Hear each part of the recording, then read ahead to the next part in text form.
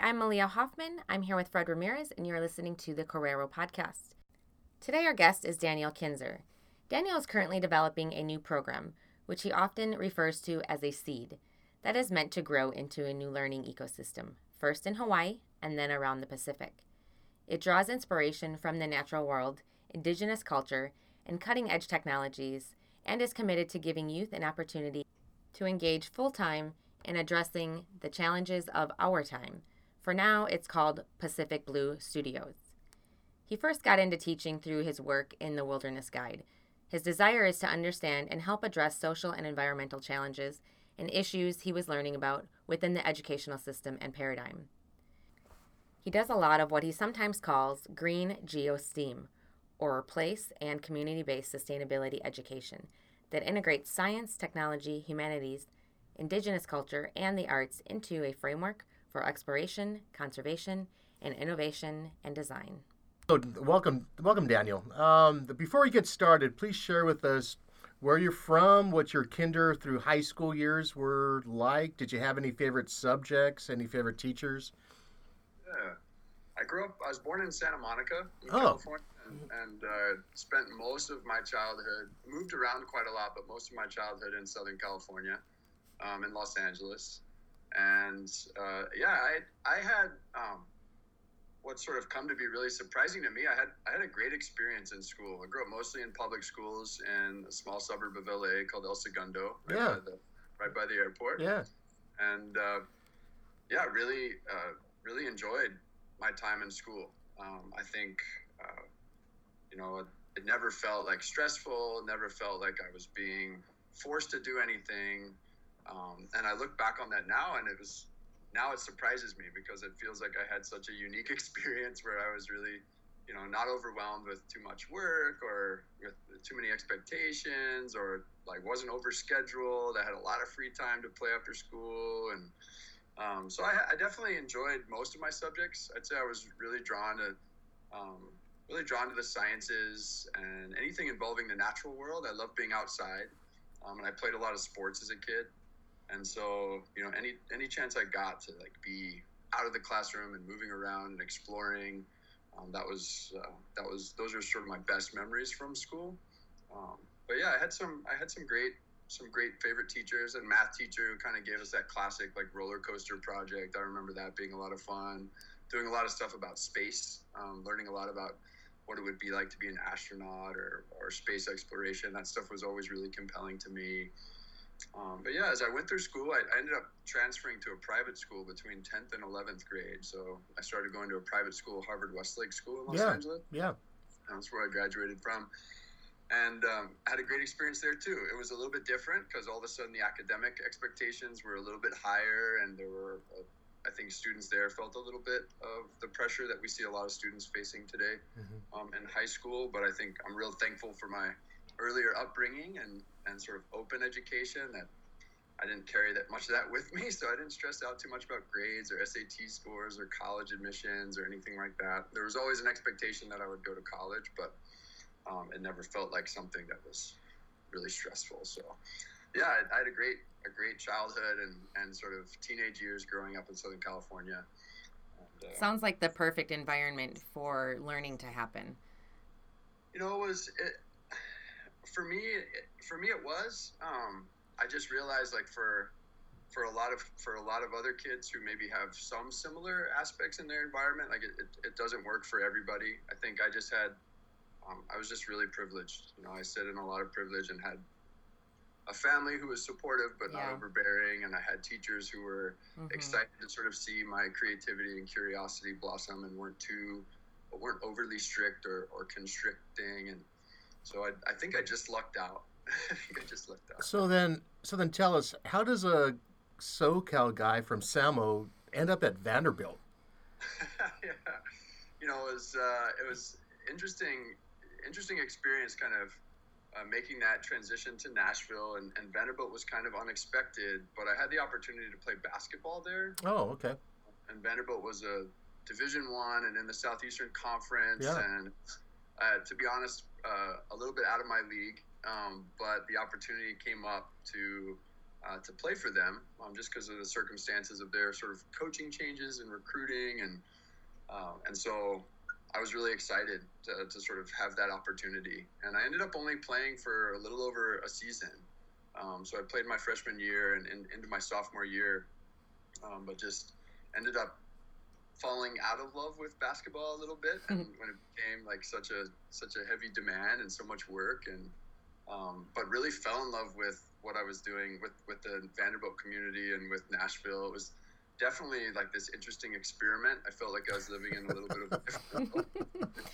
Los Angeles for Nashville. But your area of study was psychology and neuroscience, so that seems like it would be very demanding and hard to be a student athlete doing that. But what were your goals with that as a major?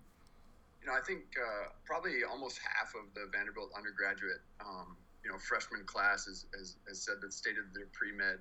And I was one of those. I thought, I'm going to go to medical school. And Vanderbilt had a great sciences program, and they have a great medical school there. And so there were a lot of resources around that. And at the time that I started getting into psychology, it was really because there were a couple of professors in the sort of cognitive science and neuroscience department who were using fMRI, functional magnetic resonance imaging, was becoming a powerful experimental tool and research tool to understand the human brain kind of real time, right, is what it felt like. And so I learned about that in one of my psychology classes and said, I got to know more. And at the time, they didn't have a neuroscience major. But a few of us who were really interested in neuroscience, they kind of invited to create this concentration that would later become a focused neuroscience major at Vanderbilt. And so we had all this freedom to kind of pick and choose our classes, and these really neat opportunities to sort of step into the labs of some of these researchers, both in the medical school, the School of Psychology. So that was just a sort of remarkable thing for an undergraduate to get exposed to. So it was almost accidental, and it was mostly driven by my curiosity. I wasn't like, I'm going to be a brain surgeon, or this is going to prepare me for this career. It was just like, this stuff is super interesting. The brain is this amazing, complex. And I ended up having a blast. It never felt like that much work. It felt like just a series of really interesting question. And again, that's just like the best way to inspire learning is through someone's curiosity. And like you said, in your secondary school years, you were just good at school, you liked it, you were really inspired by the sciences, and then you invented your own undergraduate major at Vanderbilt. And these are the types of experiences we always try to provide for our students, is the love of learning and giving them choice. And it seems like you just were able to be involved in these opportunities, had the right supports, the right teachers involved. And you said it nicely when you said that you had the privilege of having those experiences. But now you're pursuing a master's degree at ASU. Can you tell us a little bit about that? Yeah, so this degree program that I'm almost done with. Congratulations. Yeah. It's also been a really fun adventure, is in biomimicry. And that's innovation inspired by nature. So it's looking to the natural world, to biology and ecology for examples on how we could better design our human world, and the ways that we interface and interact with nature and with each other, and with the goal of creating a more resilient, more sustainable, more regenerative planet, right? And community and culture. I think there's a lot of social lessons we can take from nature as well, which has been really, really interesting part of my focus in biomimicry. But yeah, it's been really a fascinating and unique window into how we think about our place in the world and our relationship to the natural world. I spoke a little earlier about how much nature in the natural world was always a classroom for me and a place to learn in. And biomimicry really has taken it a step further for me and turned the natural world into another teacher, not just another place to learn, but a set of living things and living systems to literally learn from and listen to and take examples from. And that's really, it really changes a lot when you start looking at nature that way. It's not just a resource, something you have to use responsibly. It's like it's a relative, it's a teacher, it's another living thing that has so much to offer us if we pay attention, pay close enough attention to it. So I really appreciated that. And again, largely that was driven by my interest in sustainability. Some of the things I was learning as I spent a lot of my time traveling and teaching in international schools and visiting different parts of the world, learning about indigenous cultures around the world and how they sort of fit in so seamlessly with the natural world, and thinking about especially how our education system and schooling system has become so disconnected from the natural world, and the patterns and the rhythms are so unlike what we see in the natural world. And that disconnection, I said, I think we can solve this if we start paying attention to the right things. And indigenous cultures and natural systems, ecologies, seemed like those are the things we should be paying attention to. So it's been, most of the people in the program are not really applying biomimicry in that way. They're inventing new products or new processes that are more sustainable and leveraging sort of some of nature's genius in that way.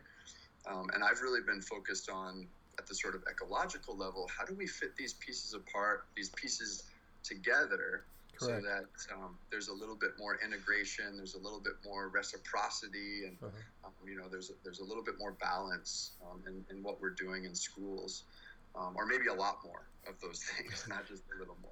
Well, you bring up a really good point, and one of the things that we were looking at your bio, you've traveled, and you've really gone off the beaten path with your, I believe it was a National Geographic project over in Antarctica.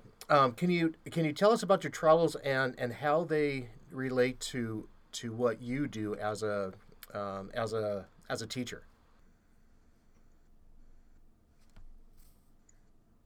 Today is actually a special day, because it was a year ago that I got home back here in Hawaii from my expedition to Antarctica. So a year ago, I was just coming back from that assignment with National Geographic. I was a Grosvenor Teacher Fellow, which is a special program that National Geographic runs for teachers across North America, that takes us on assignment to these remarkable destinations in the hopes that we can bring that sort of spirit of exploration and bring part of the world back into our classrooms and communities when we return. And I think Antarctica is such a good example of what my travel experiences and all of the things I've done, visiting different parts of the world, different countries, different ecosystems, because what it did was really make me want to understand my own home and my own place and my own community even more.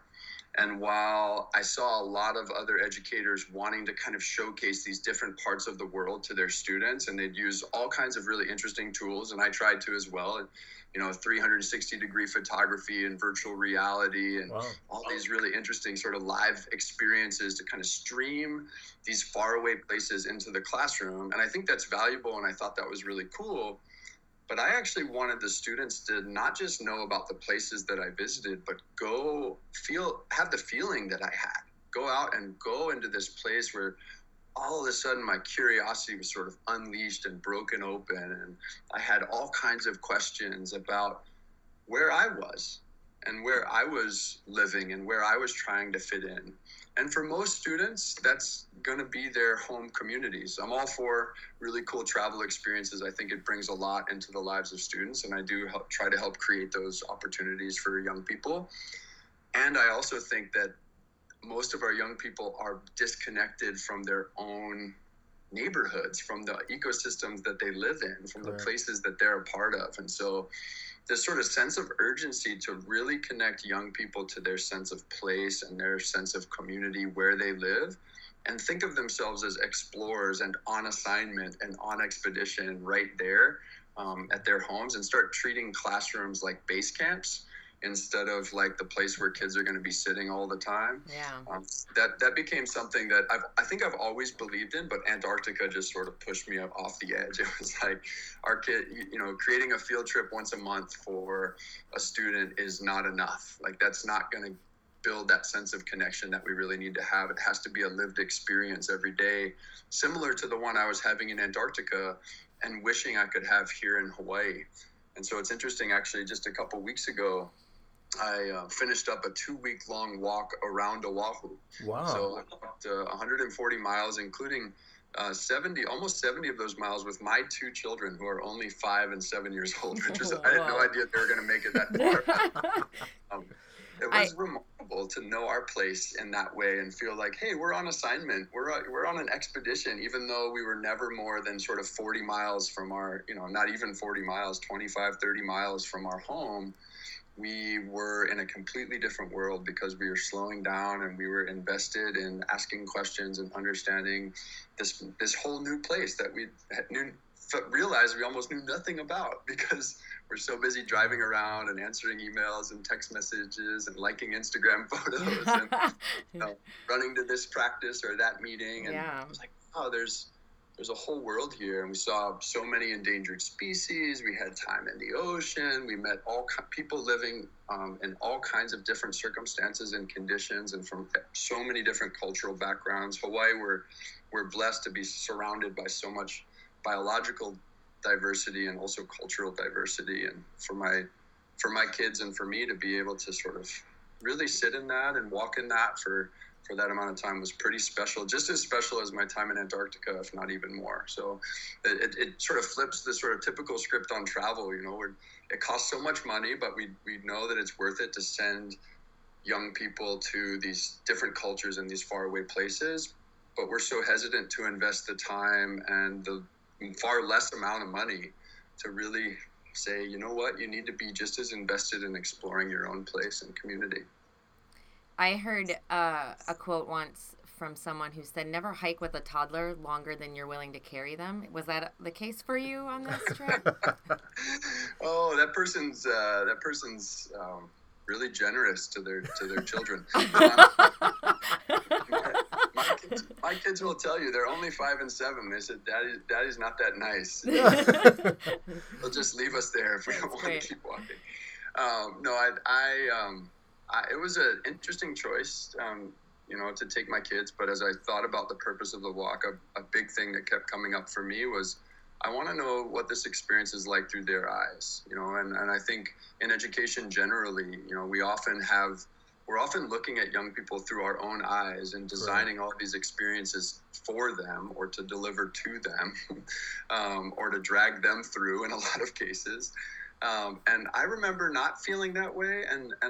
And finding out that a lot of people do feel dragged through their education. And that's become, part of my mission is to say, how do we let people enter into this world from their place and from who they are and from what they want to discover and the questions that they're already asking? Because that curiosity that I brought to my own education isn't unique to me. It exists in all of us. And I think I've seen that. But we pile so many things on, so many of our own expectations onto young people that they forget that they're super curious and super creative and really amazing explorers. And to me, that's one of the tragedies of what happens in over the course of a young person's life through school. And one of the things I want to try to help to, I don't know if fix is the right word, but at least think of and address. One of my professors in one of my graduate classes, she used to always say, like, okay, teachers always find a way to suck all the fun out of the learning. And so the way you've said, like, you make it your mission to basically put that spark back into education, I like that. And it seems like your mission and your philosophy is really aligned with that aloha spirit, that aloha mentality of, being one with nature and respecting everything around you and knowing where you came from and everyone you can learn from, everything you can learn from. It seems like that's been sort of, based on what we're hearing today, your philosophy, your mission, lifelong? Or do you think now that you live in Hawaii, it's just become a little bit more prevalent, or it's, I guess, maybe a little bit more pronounced? I don't want to diminish at all the things I've learned from Hawaii and from the Hawaiian community here. I mean, I think you captured it, that like a lot of my philosophy is informed by that sort of spirit and sense of aloha and the sort of interconnectedness that we all share with both the land, the place, and the people that we live with. I think of it as I finally found home. Like I finally found the place where I feel like I really fit. Los Angeles was a super interesting place to grow up. Southern California was a fun environment. There was a lot going on. I learned a lot. I'm really thankful for my ties to that place. Nashville was interesting. All the places I've lived in the world have taught me so many things, but I've never felt as comfortable and as at home as I do, in the last several years here on Oahu and in Hawaii. And I think I knew that was the case. I'd spent quite a bit of time in the islands before I moved here, but it's been pretty special to sort of find my way here and feel like a lot of the things I've been thinking and exploring and wondering about and searching for, I feel like I've kind of found them in this place, which is a real gift. Now, based on that, and based on everything in which you've been sharing, can you share with us and our listeners what are some of your more exciting, I guess, project-based or problem-based learning projects that you've been doing? I'm really, as is kind of obvious from some of the things I've been sharing, I'm really interested in tying project-based learning to place. And so how do we invest time and attention and intention in engaging students in studying their own communities? And so I've done a couple of things, and one started several years ago through work I was doing in China with the Chinese International School of Hong Kong. I had the opportunity to invite a gentleman named John Francis, Dr. John Francis, who's also known as the Planet Walker. And his story is this remarkable story. He saw an oil spill. 2 tankers collided in the early 70s up in San Francisco Bay. And he was living there at the time and witnessed this oil spill that happened. And he decided to give up riding or driving in cars. So he took this sort of radical approach. He said, I'm only going to walk or maybe bike around. And he thought everybody was going to kind of follow him along and be like, yeah, we're ditching cars. But he didn't live in LA, right? He didn't live in LA. He definitely didn't live in LA. He was up in, kind of Inverness, Point Reyes, up in Marin County. So a little bit out in the country. But he quickly realized, people thought, you're ridiculous, John. Why are you doing this? And that led him, after a couple of years of not riding or driving in cars, he decided he was going to spend a day not talking. He was like, I'm tired of arguing. I'm just getting in fights with people. It's like, this isn't working. So I'm just going to stop talking. And that day turned into 2 and turned into 3 and it turned into a month and turned into a year. It ended up lasting 17 years. And really? John walked across North America and the length of South America and the whole time walking across North America, not speaking. He also earned all of his college degrees. So he got his bachelor's degree, master's degree. He got a PhD in land management as focused on oil spills without speaking. So the guy's remarkable story. He gave a TED Talk, John Francis. I highly recommend people watch that story. But I connected with John and invited him to come walk with me and some students in China. And we were going to walk for a week. And I thought we were going to do it in silence. John was like, that's a stupid idea. Why would you do that? Don't make a bunch of high schoolers be silent for a week. It'll never work. Oh, man. Can't imagine that. Right? But we ended up having, over a series of 4 walks in 3 years, John and I and several students were just engaged in this sort of open-ended exploration of where do we fit in this place. It was mostly international school students, many from Hong Kong, but we were in mainland China. Some people will know that there's a lot of tensions, political and cultural, between Hong Kong and mainland China. And we had these incredible encounters with the biodiversity of the place, the ecology of the place, the communities. We walked through urban and rural landscapes. We were looking especially at water quality as we went, so we engaged students in using some technology to sort of explore their environment and document the studies. But we left it really open-ended, full of opportunities for sort of social emotional, what we'll call social emotional learning, just that sort of interpersonal and intrapersonal awareness and embarking on these expeditions as a team. And so one of the things that we call that Planet Walk. I've continued to do those kinds of things. It informs what I did when I walked around Oahu. John's become a very good mentor and teacher and friend, and we continue to collaborate on projects with students. And I think the thing I learned there was that doing things together in projects is really important. The outcome is not as important as doing things together. We want authentic outcomes, but we don't want authentic outcomes to come at the expense of authentic process and just authenticity, just being together in ways that feel real and natural and appropriate and aren't so forced. And that, I think if we spend more time invested in figuring out how to pull people together, then some of those things that we currently spend a lot of time focusing on, like what's the right technology to use and what's the outcome going to be and what's the presentation going to look like at the end of this project, all of those things end up taking care of themselves because young people can figure out, they're going to ask those questions and they can figure those things out with the right kinds of support. So it's really about creating those authentic environments. And now I've done cool stuff. Some kids, now that I'm in Hawaii, we have some youth in China who wanted to build a robotic boat, a solar-powered robotic boat. And we said, well, what if we built it and we sent it to Hawaii from China? Oh. So that creates a whole new layer of challenge, right? Like we have to power a boat that's going to go all the way from China to Hawaii. We have to deal with whatever sort of political, issues we're going to have to deal with as a result of that. And we have to do this on a pretty low budget. And what resources are we going to need from the community? And the youth are tackling this. This project launched in August, and the youth are tackling this at like breakneck speed. I'm in Hawaii and can't even keep up with them. I'm like, oh my gosh, you guys are moving way faster than I thought we were going to move. But it's really it's sparked because it's theirs. It's one of the things that they wanted to do that they think is really compelling. And that's been a lot of fun. I think another thing that we are trying to build out here in Hawaii right now is a platform for project and place-based learning called the Genius of Hawaii. And by genius, we don't mean like who's the smartest person in Hawaii. It's really that sort of collective genius, that ecological kind of genius of how things fit well together and how things are in balance and where do you find symbiosis and where do you find cyclical systems that are regenerative. And those involve a lot of different people and places and organizations. And we're trying to use GIS as well as geographic information systems and some really cool visualization tools to help young people start to create really dynamic and beautiful visualizations of their community. So what does sustainability and regenerative community and resilience really look like? So where is our community sort of thriving?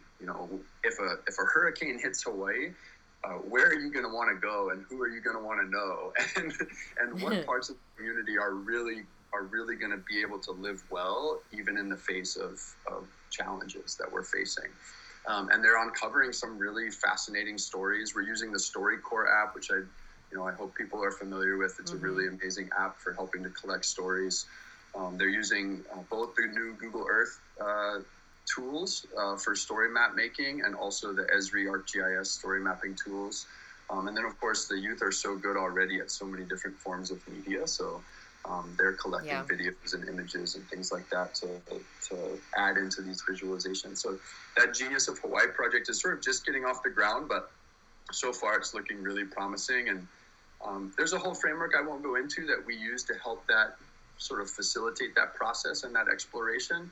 But it's really centered in wonder and a sense of adventure. So how do we really say, look, what are the things that we really want to know? And we usually initiate that process in story. So how do we find a story that helps connect us to our place, connect us to a sense of purpose and belonging here, and then let that propel us into this sort of state of wonder where we just want to go out and we have lots of questions to ask. And from there, amazing things happen. I almost think sometimes I could just walk away after that part of the project. Yeah. And really cool things would take place. So that's been my approach recently. But yeah, those are just some of the fun things that I've been doing with students. But there's a lot. There's a lot of things that youth are introducing me to. Part of the cool thing about my approach to project-based learning is, the students flip it around and they become the teacher for me almost all the time. We were checking out this project called Reefs Go Live because we were trying to figure out how to drive this little underwater drone that we have to go look at the reef without going in the water. There's a lot of restrictions on being able to take students in formal programs into the ocean. So we were like, well, we need a drone so we can go down and see what's under there. And we did that, but it was it was technical. It was kind of difficult to actually see the things that we wanted to see. The students weren't that engaged, but they found this group in the Caribbean and Cayman Islands called Reefs Go Live, who are doing these live streams from dives taking place on the reef in the Caribbean, and then streaming out from underwater. They literally have, I don't know if you guys have seen this, but no. literally have a mask where they've built in the technology to be able to sort of talk about what they're seeing on the reef, and a camera on the mask. So you're literally listening to a scuba diver who's underwater sharing about what they're seeing on a reef that you can see live. And this, it's not accessible to everybody yet, but the kids were like, yeah, one of their parents, here at at University of Hawaii, we have a lot of people who are doing oceanography, marine biology. It's sort of one of the world leading institutions for research in that field. So it was they're like, yeah, my parents are working on this project with this group in the Caribbean. Wow. I didn't even know this technology existed. It was so cool. I was like, how do we get that into every kid's life? Yeah, I think we're going to probably lose Fred to that project now, because that sounds like his dream job. Oh my God. So now I'm going to be off on my own doing the rest of this podcast. He's going to go. That's right. Explore that. Email, but I don't want to encourage the breakup. That's right. That's right. Don't break up the band, man. I know. Well, see, and that's, I guess one of the things you don't have to answer now is where your favorite dive sites are. Mm-hmm. Oh, yeah. Yeah, you guys can talk later about that. But it sounds like your projects and your teaching philosophy is very much aligned with Nick Pattison's, which is how we got connected with you. Correct. And he was one of our earlier guests. Can you tell us a little bit about your work together and how you know each other? Yeah, I got to meet Nick a little over a year ago, I think. He was visiting Oahu and Punahou School, where I was working at the time with a group of students, Maori students from New Zealand, from Aotearoa. And right away, we kind of hit it off. Nick's got a lot of energy, and he's doing so many cool project-based things with his students. And I was really impressed and said, how do we connect? What's the link between what you're doing in New Zealand and what we're trying to do here in Hawaii? And he also orients a lot towards place. The Maori culture and the Hawaiian culture share strong ties, Polynesian blood, and so it was natural to sort of look into, some of the work we were doing in design thinking and some of the work we were doing in systems thinking, and start looking at ways that there could be Hawaiian and Maori, Hawaii and Aotearoa models of design thinking that were more rooted in place. And so we've just been sort of exchanging that conversation, and I was able to hook Nick up with some of the other educators at Punahou so that they could get students kind of collaborating on projects. And then now recently, I've sort of given more of my attention to this idea of indigenous innovation, and how do we, and Nick's a thought partner in that, and how do we facilitate the creation of frameworks and platforms for innovation that are rooted in place and indigenous values. So, we have all these amazing indigenous communities who are brilliant designers around the world, but whose designs either often get marginalized or get taken over, right? They get colonized. And so how can we sort of empower those communities to really create a better future for themselves and for all of us through some of their sort of traditional methods of design, which certainly overlap with sort of the Silicon Valley, Stanford IDEO versions of design that the world, especially the education world, has sort of come to know and adopt. But there's some really important differences in the approach, and so that's been a fascinating conversation and something that Nick's helped to sort of spark and inspire. And I hope we can find ways to one of the things that I'm looking to do now, and that I'm hoping Nick and others around the Pacific will sort of help with, is how do we create this sort of like parallel learning ecosystem where youth are really given the time and space and support that they need to connect around issues of sustainability and resilience and whole community, because we're facing, in my mind, we're facing a pretty big crisis. I know a lot of scientists agree, and a lot of the youth activists will agree in terms of the state of our sort of planetary health, and I think that's allowing our youth to sort of focus on the context of their time and really be considered valuable, contributing members of our community, not just people who are being prepared to eventually one day participate, but really we need their perspective and their energy and their wisdom now. And so I think Nick and I are in alignment on that. We really see how young people can have a positive impact on the world today. And so if we can build the right infrastructure for that. I think a lot of the assumptions of school make that difficult to realize and achieve. And so how do we work around those assumptions and create this sort of parallel system or model that youth can choose to be a part of, that says, actually, we're going to get busy taking care of ourselves and each other and this ocean that we depend on and this planet that we live on right now. Yeah. Awesome. Our last podcast, we just recorded we had some students from Norway who said to have a lot of people do a little bit and it helps. That. And I think that's really kind of echoes what you're saying here too. So as we close up, we like to ask our guests what your call to action is. What do you want to have people take away? A lot of our listeners are teachers, future teachers. So what is the little nugget you want them to take away? What's the call to action? Yeah, that's a world with so many challenges, right? It's hard to yeah. pick one. There's been a group of youth activists and environmental activists here in Hawaii who just pushed so hard to pass what's called Bill 40 in the city and county legislation to ban plastic here in Honolulu, single-use plastic in most of its forms. So I've been thinking a lot lately about how there's all these sort of like single hot issues that it's like, we have to address this, but I think for me, it really comes down to creating a space where we can listen to young people and start inviting them into both asking questions about imagining and co-creating their future today. If we can say, look, I'm not here to prepare you to do something. I'm here to invite you to do something right now.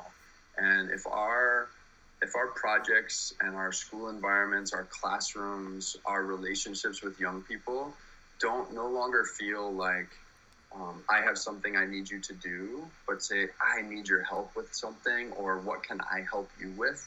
I think that simple switch of agency and of sort of who's driving and who's leading the ship is really critical. And I don't have a lot of, it's going to look different for everybody. I think how they offer that sort of agency and that invitation and that voice to youth is going to look different for everyone.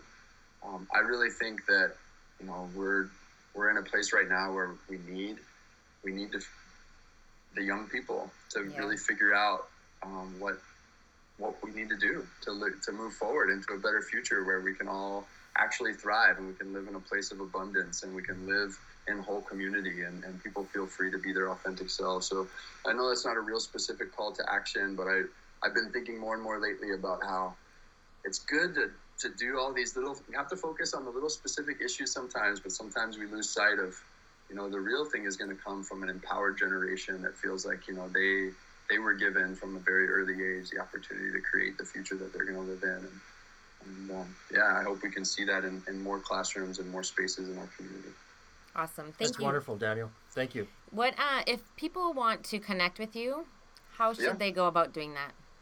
Yeah, I'm at Mr. Kinzer on Instagram, and I'm at Daniel Kinzer on LinkedIn. If you follow #Pacific Blue Studios, that's my Pacific Blue Studios is a new project. We'll have a website coming out in the new year as well.